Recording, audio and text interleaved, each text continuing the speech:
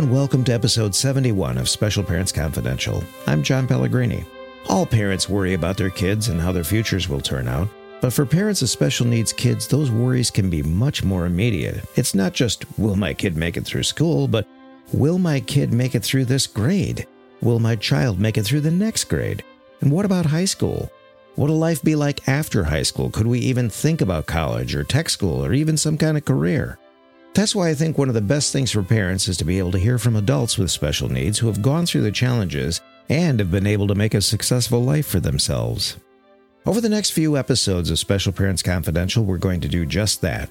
My guest is Patrick Parks, who I met earlier this year. Patrick was born with cerebral palsy and has had numerous challenges throughout his life. He made it through school, into college, and he's now a substitute middle school teacher here in West Michigan. He's also a Paralympian in the sport of boccia. Patrick's story and his unique perspective as someone who had special needs in school and is now a school teacher is quite informative, and I think everyone who hears it is going to learn something interesting. So we start at the very beginning. Patrick was born prematurely and suffered a brain trauma that resulted in cerebral palsy. Of course, he has no memory of those early days, but he talks about what his parents told him about that time, how much therapy and extra help he needed in his early childhood, and what things were like for him when he started going to school. Well, yeah. So typically, physical therapy and occupational therapy are the two main interventions that are recommended for children born with cerebral palsy. And so, physical therapy and occupational therapy, as I mentioned, are kind of the cornerstones that you're introduced to from the earliest stages of life. So I even remember being in physical therapy when I was 2 years old, going through different exercise routines and such, which is difficult to kind of wrap your head around because, your parents and the adults in your life realize the need for it because of a thing we call neuroplasticity and, building these brain connections, especially when you have a brain injury. Mm-hmm. But it's hard as a 2-year-old to understand the utility of it and that kind of working against your desires to just be a kid. Right. And typically, it's easier kind of for the adults to see the payoff. And so, therapists might come across as demanding or barking orders and things, even though they may not mean to. And I think it's a really interesting dynamic because it's for the best, but it doesn't always start off as kid friendly, I guess, if that makes sense. Right. Well, kids want to do what they want to do. And, when you're being, from that standpoint, you're being forced to do something, well, the first reaction is no. Yeah. Because that's one of the first words a kid learns that has actual value. Yeah. And I think as a kid, you start to cling to whatever small bits of power you can or small bits of ownership of your life that you can. And so that no that you mentioned is a very powerful response you learn. And as you age, it becomes harder too, because even as a small child, you start to form your earliest social interactions and friendships. And when you're in these things like PT and OT and other interventions, that naturally takes away from your ability to, as I said, just be a kid, explore your world, and also make those natural friendships. And so your social life, you start to see that very early trade-off, which is difficult. Yeah, I'll bet. But unfortunately, things have to go on. Now, was there a time before you were in a wheelchair where you, when you were younger, was walking or getting around easier for you, or have you always had some mobility struggles? So with cerebral palsy, I'll just step back a little bit here with a bit more of a definition. It's really a blanket term for, as we said, a brain injury that oftentimes occurs at birth, which can result in some physical challenges. It's really has to do with the messages your brain sends to your nerves and your muscles. And so, yes, I've always had limitations as far as mobility. From those earliest kind of therapy stages, I started with a manual wheelchair, and then also a walker. So it's a walking frame. I know they refer to it as more of a frame in Europe, but it's more commonly a walker as we would know it. And I used that throughout school. In fact, I used a walker throughout, I think it was up kindergarten through 6th grade. I was in a walker entirely. And then with some intensive physical therapy regimens and treatments that I tried, I progressed to crutches, which is on paper a great thing. That's kind of the next progression. You start the walker is kind of it's always a wheelchair walker, and then maybe crutches, and then one crutch, and then hopefully you're on to independent walking. But for me, after progressing to crutches, I found out that yes, strength-wise and therapy-wise, that was a great accomplishment. But in terms of the practicality of it, I started to realize that that when you use crutches, you open yourself up to, whether it be wet floors, whether it be ice on the pavement, whether it be even papers. I found that I was in middle school catching in the hallways.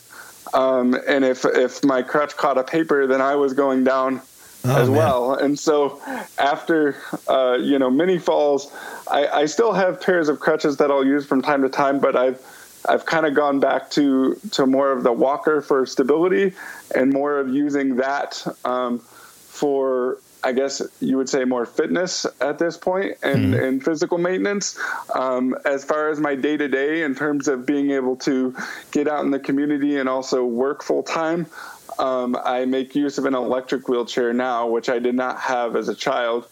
And that makes it easier to have independent mobility, but also quick mobility to be able to function in the workplace and in the community as well. Right. And I can imagine with crutches too, like you say, you don't think of that, but yeah, a wet, slippery surface or ice or snow or anything like that, it can cause all kinds of problems. And I would also imagine too, now depending upon what kind of crutch you're using, whether it's the shoulder crutches or if it's the, I forget the name of them, the ones that just go up the arms. The forearm crutches. Yep. Right. Yeah. I imagine too, if you're having difficulties with muscle coordination, being able to get your arms and your legs to work together using crutches is probably a bit of a challenge too. Yeah, I mean, I would say, and obviously a PT and OT, anybody in kinesiology would be able to delve into more of the academic side of that. But I would say, and that's certainly something, as I mentioned, that you work on in physical therapy, building up that coordination to be able to move from those different mobility devices. It really is the same, I guess, walking motion, the same coordination, but you're right in terms of, from a nuanced standpoint, you really have to be aware of where you're putting that crutch, especially given the weather challenges and the different items on the floor challenges that we talked about. You have to be aware of where you're putting that crutch, which is definitely a more nuanced movement, I guess, than a walking frame or a walker. And that adds, I think, to the challenge, because if you're talking about going through middle school, as I was at that point, and up through high school, you've got things going on around, you've got the social scene, so it's very easy to stop and want to say hi to somebody and then realize that, I've extended too far, I put my crutch out too far, I'm going down. And it's this kind of split-second conversation that you have with yourself. So it's suffice it to say, I think the walker for me, especially from a more of a fitness standpoint now, is the safer bet. But also, it's been great having a motorized wheelchair as well, to be able to really have that independent mobility that I wouldn't have otherwise. Because when I did use crutches more so, and even to somewhat of an extent with the walker, I do need to have some kind of visual, I guess, someone watching out to make sure that, because if I were to fall or something, I would hope that someone would be around. And so just kind of that standby assistance was always helpful and was possible when I was going through school. But now, working as a professional and being independent in the world and community, the wheelchair makes more sense on a day-to-day basis. And so that's why kind of the walking devices have taken a bit of a backseat, if only from more of a fitness and physical maintenance standpoint at this point, if that makes sense. Yeah, it does. I mean, injuries are certainly something you have to watch out for, and you don't need that on a constant struggle. Yeah, for sure. And I mean, like I said, so even from our first question is this idea of a trade-off. So you start to realize, the physical fitness side of things is great, and being able to walk and build those skills, that's a great thing. But then also when you start looking at what you're trading off and what kind of independence you're giving up, needing that standby assistance and having to worry about that, those emergencies popping up, those kinds of things, that's when I think a lot of people start to have the conversations with themselves and others around them about, okay, maybe for independence-wise, a wheelchair full-time makes sense, and then you can still do a lot of those other physical things that I mentioned outside of work, outside of family life, those kinds of things. Mm-hmm. Well, it's a safety and security issue, obviously.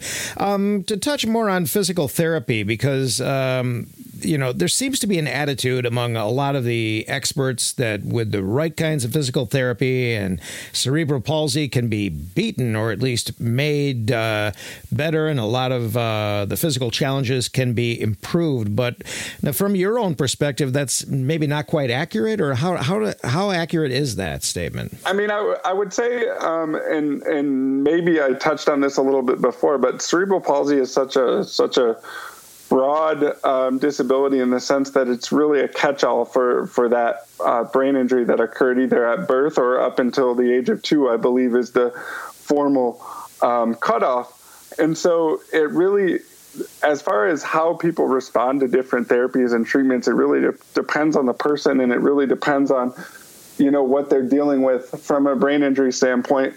But I would say, I think the attitude about, cerebral palsy can be beaten with the right kind of effort or the right therapy. I think a lot of that is perpetuated through the media, because you see, and I'm not trying to blame the media in a political standpoint, a la, our president and fake news and all of that kind of stuff. But I think through very well-intentioned coverage, we see a lot of these kind of special interest stories of parents and children and families pursuing these highly intensive rehab treatments similar to those that I've done in the past. And when they get covered on the media, it's more about, oh, so-and-so's working to beat cerebral palsy, or so-and-so suffers from cerebral palsy or is bound to a wheelchair. And those kinds of, I think, one-off language usages are not helpful, because it really portrays the disability as this kind of affliction, as you said, that can be beaten if you just work hard enough. And I think what is, and that might be the case for some folks, but I think what's lost in that conversation is this idea that cerebral palsy and other physical disabilities are brain injuries. They are a permanent part of you. And although, intensive physical rehab and those kinds of treatments are very helpful and can certainly improve quality of life, I think this expectation that if you just work hard enough, you can beat it, or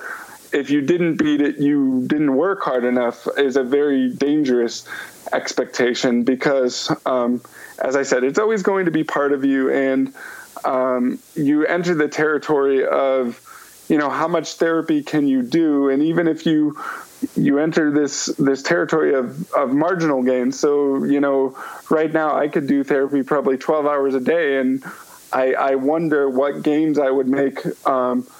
They might be some impressive gains, but at what cost? What are you giving up? Are you giving up ability to work full time? Are you giving up social opportunities? Are you giving up? So it's again, I know I've mentioned trade-offs a lot already in this very short conversation, but it's again a big trade-off. And I think a lot of people start to realize that, the constant pursuit of therapy and this idea of beating cerebral palsy, as the news likes to portray it, is kind of a misnomer, if that makes sense. Yeah. Well, also, I think there's a lot of advertising and marketing that enters into this, and the whole idea of a miracle cure, if you just do this and it'll be solved. And there's a lot of money behind that. And the problem is, like you say, I think they're setting up, there's possibility of success for some, but I think they're setting a lot of people up for just more failure by doing that. Oh, for sure. And I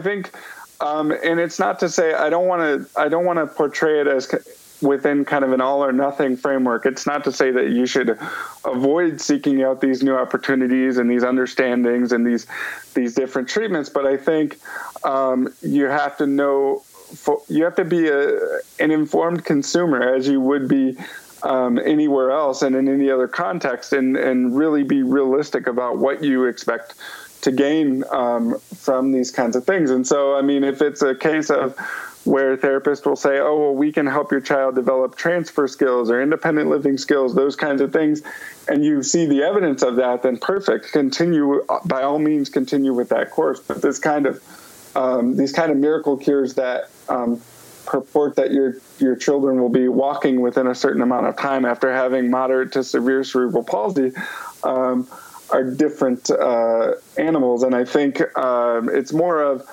cerebral palsy life and really any permanent injury life, it's more of, it's not a sprint, it's a marathon, right? And some of these treatments, I think, are marketed, as you said, as this kind of more of a sprint, that if you just take this one intervention or this one shot, whatever it might be, there's no such thing as a magic pill, but it kind of falls in the same scenario. And so I think, as I said, you just have to be an informed consumer, and you have to realize that, and I think it brings it in the social side of it as well.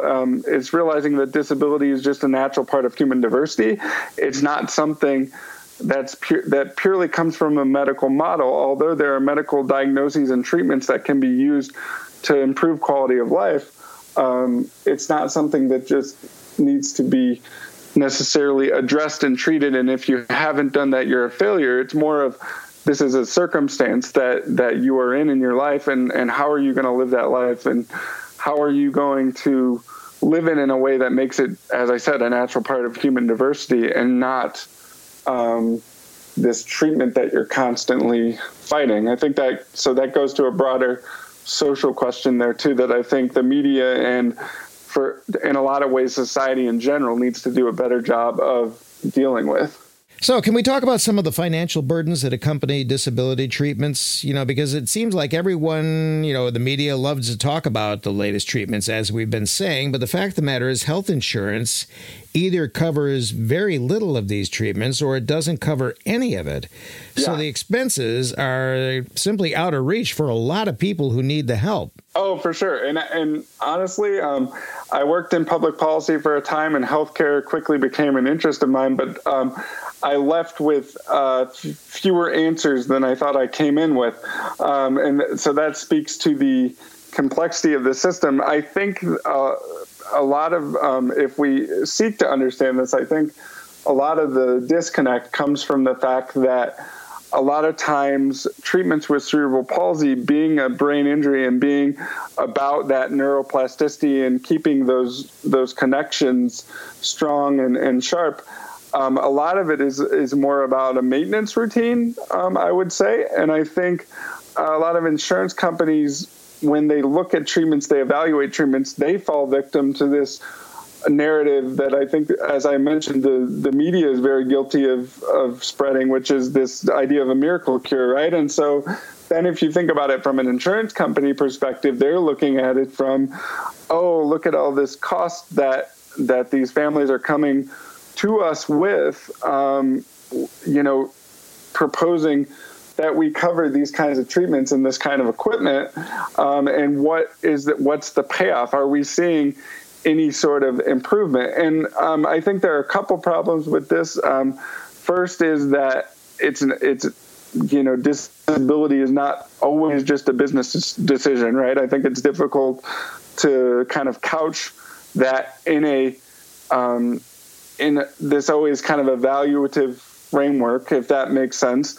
But I think I don't really necessarily want to blame the insurance companies either, because I think that I know a lot of people, and I don't mean to get too political here, but I know a lot of people talk about this idea of Medicare for all or some greater form of socialized medicine, but regardless of the merits on each side, I think you run into the same dilemma, which is that there are scarce resources to go around.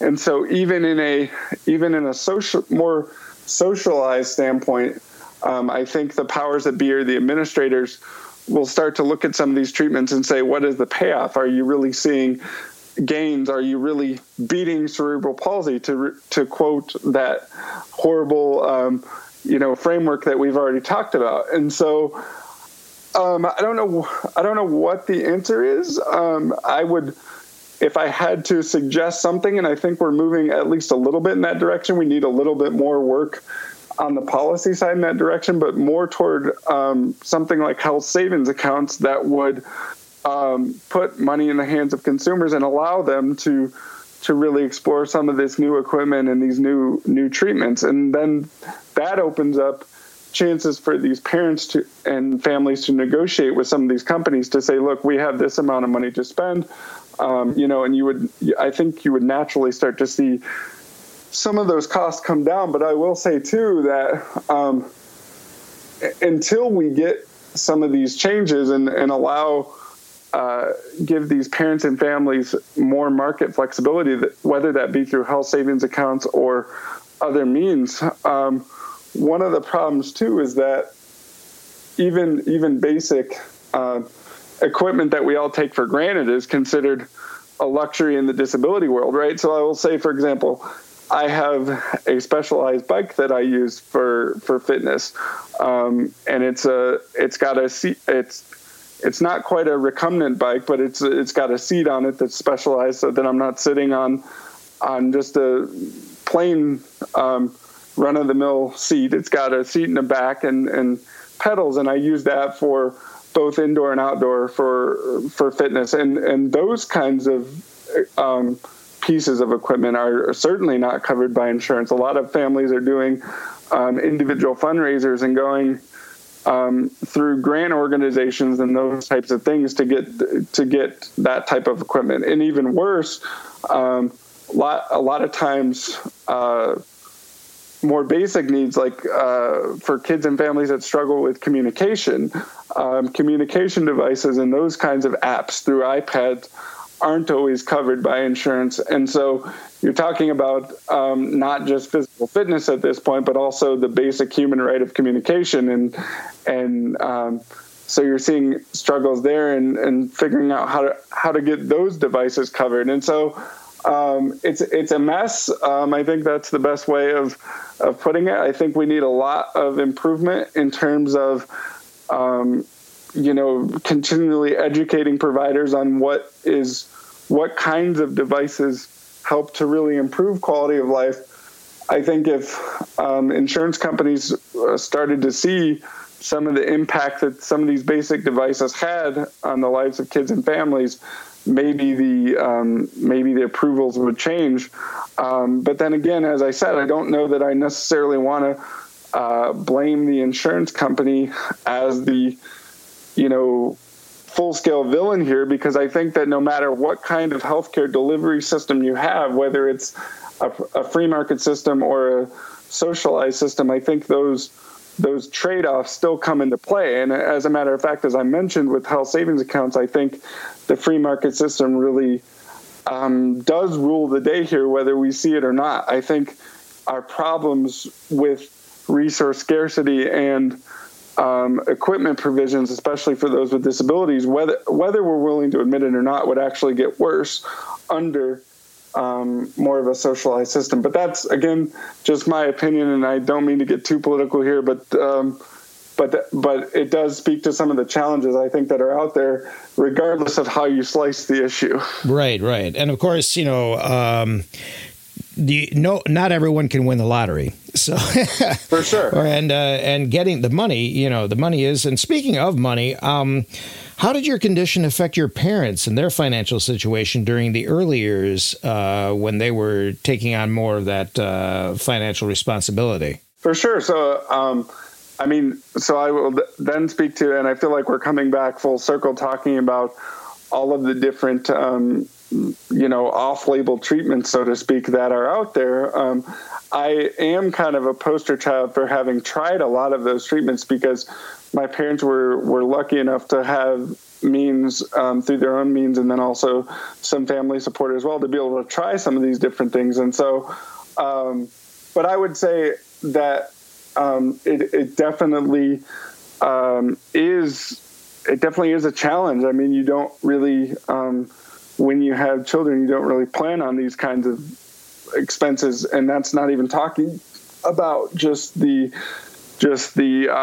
treatments themselves that insurance doesn't cover, but also even just pieces of equipment that they don't necessarily cover. So, for example, wheelchairs, ankle foot orthotics, those kinds of things, they may cover a certain baseline. They may have a certain line item that they do cover, but in order to make a profit, as companies have to do to keep their lights on, they oftentimes have to inflate the prices of those things. And so it oftentimes becomes a negotiation between the insurance companies and the providers saying, okay, well, we'll cover 80% of your sticker price. Or if we cover 80% of your sticker price, then hopefully this isn't the case in most cases, but it does sometimes come down to parents and families being liable for the rest of it. And so that's where, you can have some different combinations of different grant funding and things come in.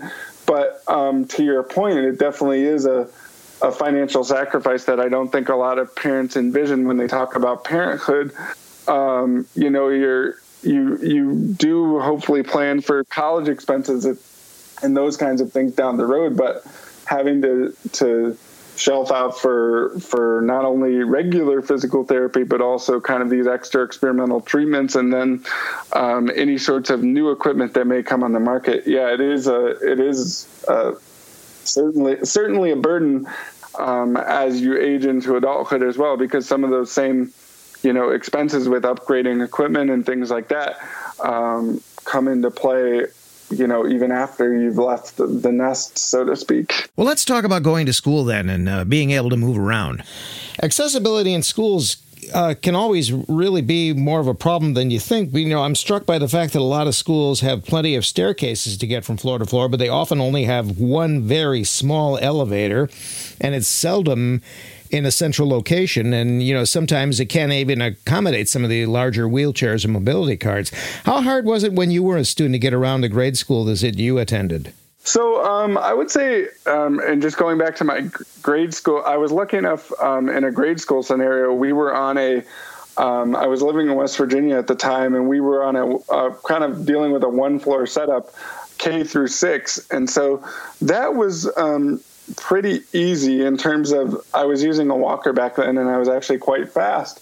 So being younger and a little bit more spry, I was able to make it down the hallways, and we weren't doing kind of the switching that kids are doing K-5 now these days. We were in one classroom for most of the day, and so that side of it was pretty easy. The only challenge was in that particular school in West Virginia, they were dealing with a lot of growth and didn't have, I guess, the resources or the time to build on new facilities. And so some of our elective courses, I remember music being in a trailer, and I remember certain classes also being in a trailer as well. And so sometimes, I hate to say it, no disrespect to music teachers and other things, but I realized that with my dexterity limitations, physical limitations, that music wasn't going to be my calling. And so sometimes I would admittedly skip music in favor of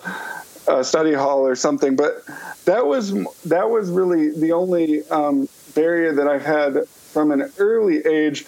And then I was lucky enough when I was in 7th grade, our classes and again, that West Virginia junior high were pretty well concentrated down a single hallway. And so while it was challenging and tiring at some point, I was using crutches at the time to make it between those classes. It was still a straight shot down that hallway. So it made it fairly easy in the grand scheme of things. Now, where it got more challenging, I would say, is once I moved to Grand Rapids in 8th grade and started dealing then later with Forest Hill Central High School. And it wasn't so much the school itself that was inaccessible, but it was more about the, having to change classes rapidly from maybe the first floor to the second floor, back to the first floor, and so on and so forth. And so, yes, you're right. The elevator was there, and yes, it was a pretty small to mid-sized elevator. And so, I never had any specific challenges using it when I needed to, but I would imagine a lot of schools have been able to get by on the fact that very few students actually need an elevator on a regular basis, so they're able to use a very small elevator. But I would hate to see a scenario in which more students and staff started to need that elevator, and then I wonder how that would play out, especially because you're only given about 5 minutes for passing times. And that's not to say that my teachers were always wonderful about letting me leave early and show up late as I needed because I would leave early, but then walking back and forth, I would sometimes show up a few minutes late. And so they were always very understanding in that respect for the most part. I would say one of the challenges that, thank God, we never had to really confront in a serious manner is the idea of emergency preparedness, right? And so the elevator is fine and dandy when it works, but say, for example, there was a natural disaster or a fire or something that rendered the elevator non-operational, then we started to have to get to the point of using this specialized chair or device that would track down stairs and locating that and pulling that out of this random locker that was positioned in a stairwell kind of thing. And so thank God we never had to use that in a serious manner. But I would say, there are certainly barriers that I think a lot of schools don't think about. And policies as well that have some unintended effects. And I'm sure we'll get into that maybe more. I don't know. Well, maybe we should talk about that right now. Because it does occur to me.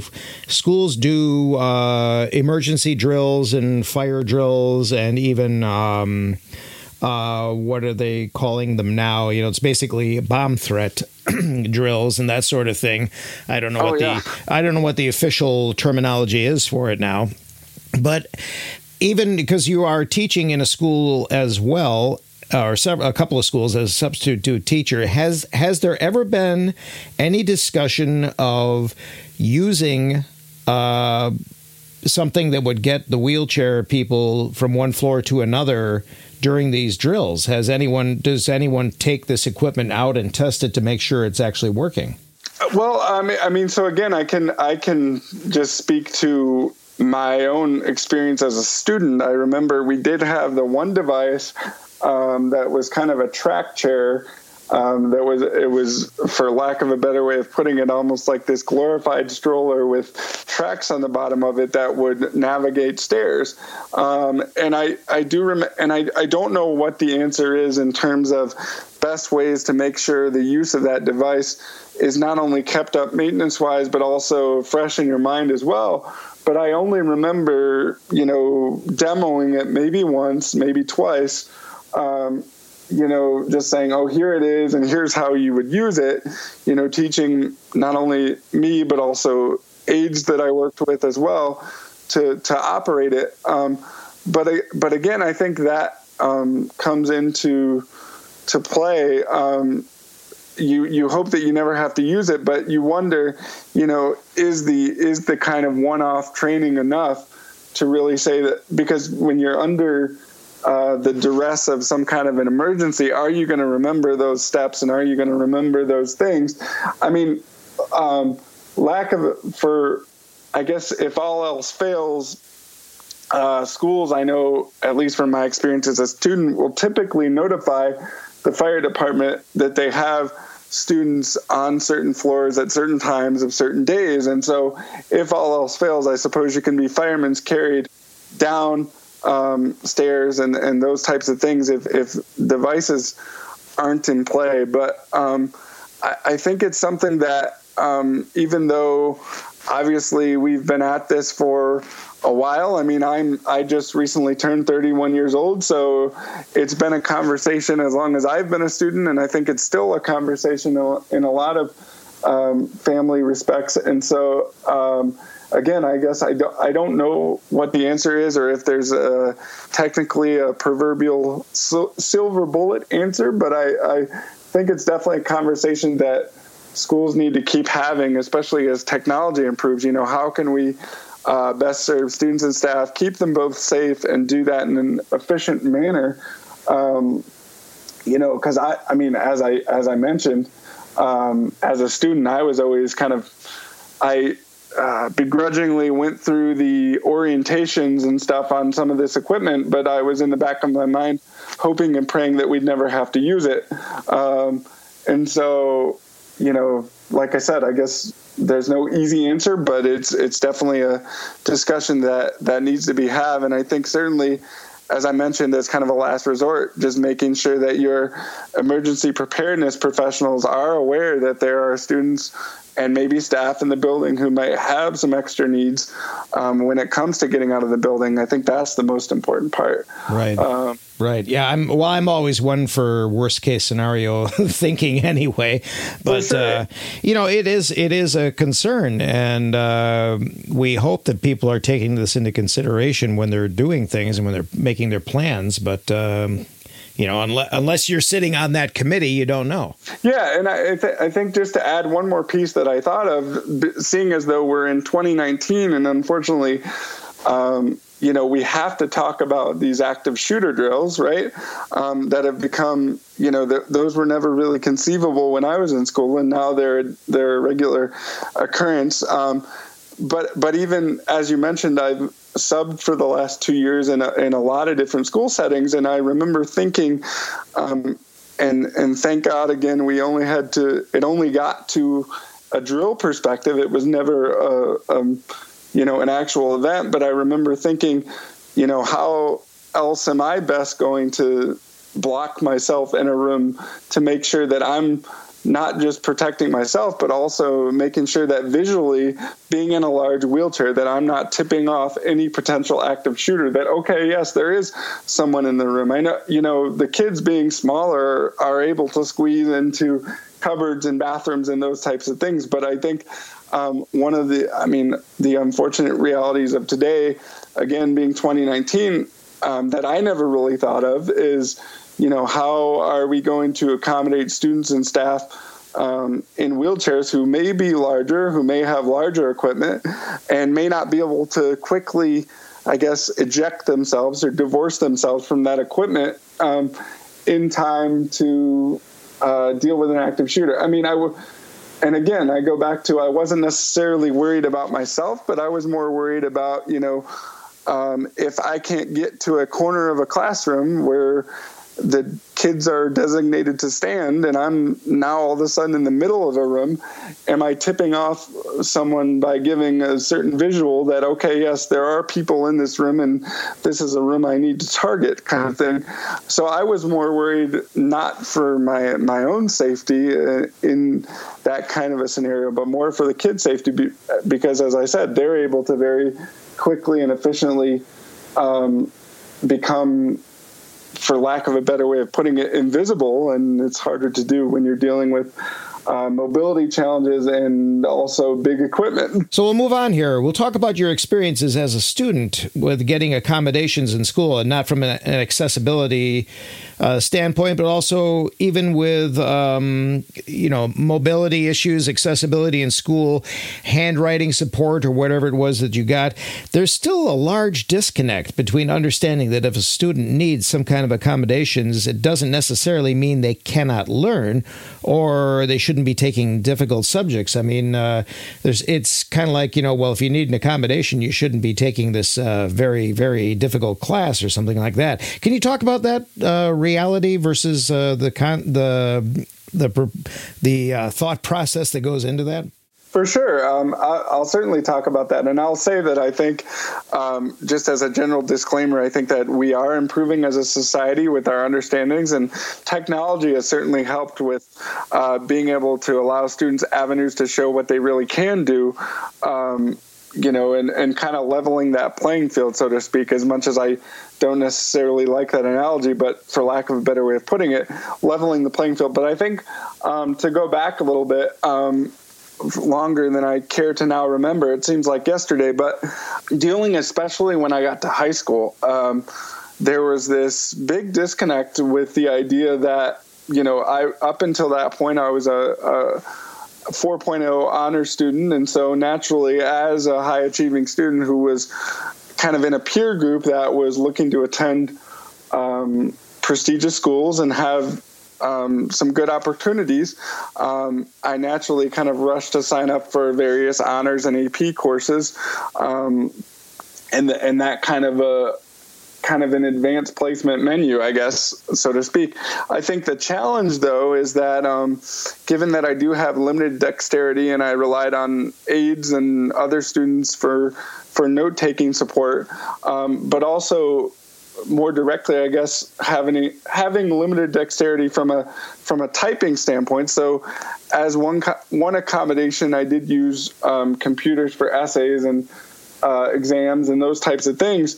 But even then, even having that tool to, again, level the playing field, I was still operating at a much slower pace. And so that's where things like extended testing time come into play, where students with disabilities are given, and it's a relatively common accommodation, but they're given more time either directly in the classroom or in other specialized settings, whether it be a testing center or a testing room or something, to have more time to, produce on a test or deal with a test.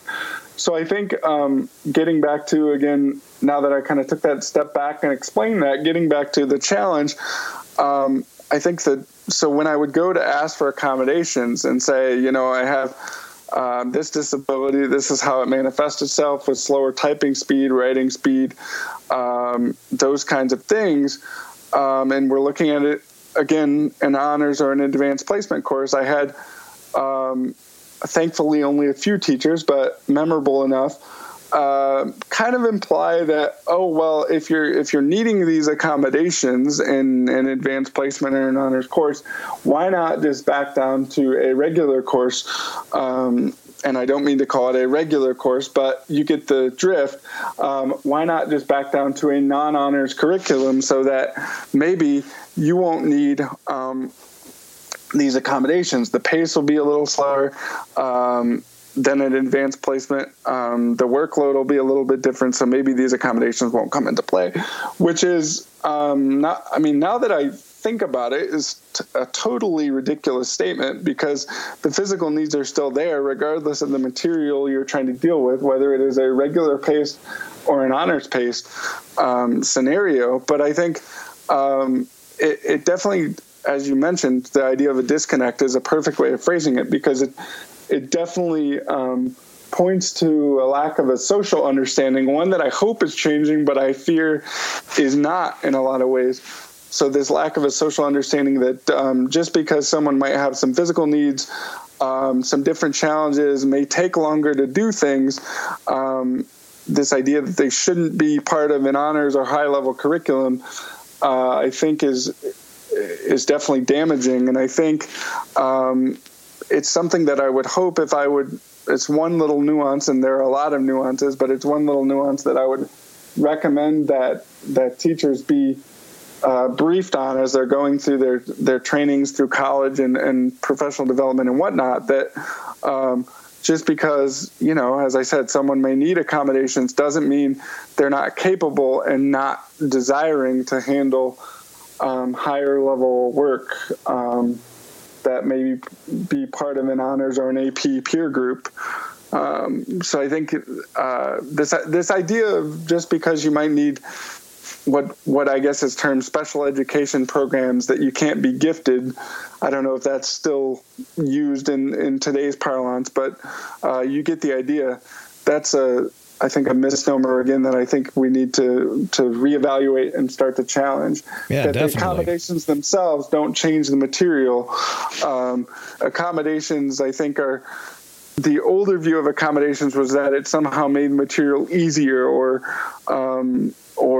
change the material, and that's not the case at all. I mean, certain professors or certain teachers and students might decide that that's the way to go or the course to go. Maybe doing fewer math problems, but the same kind of math problems, those types of things.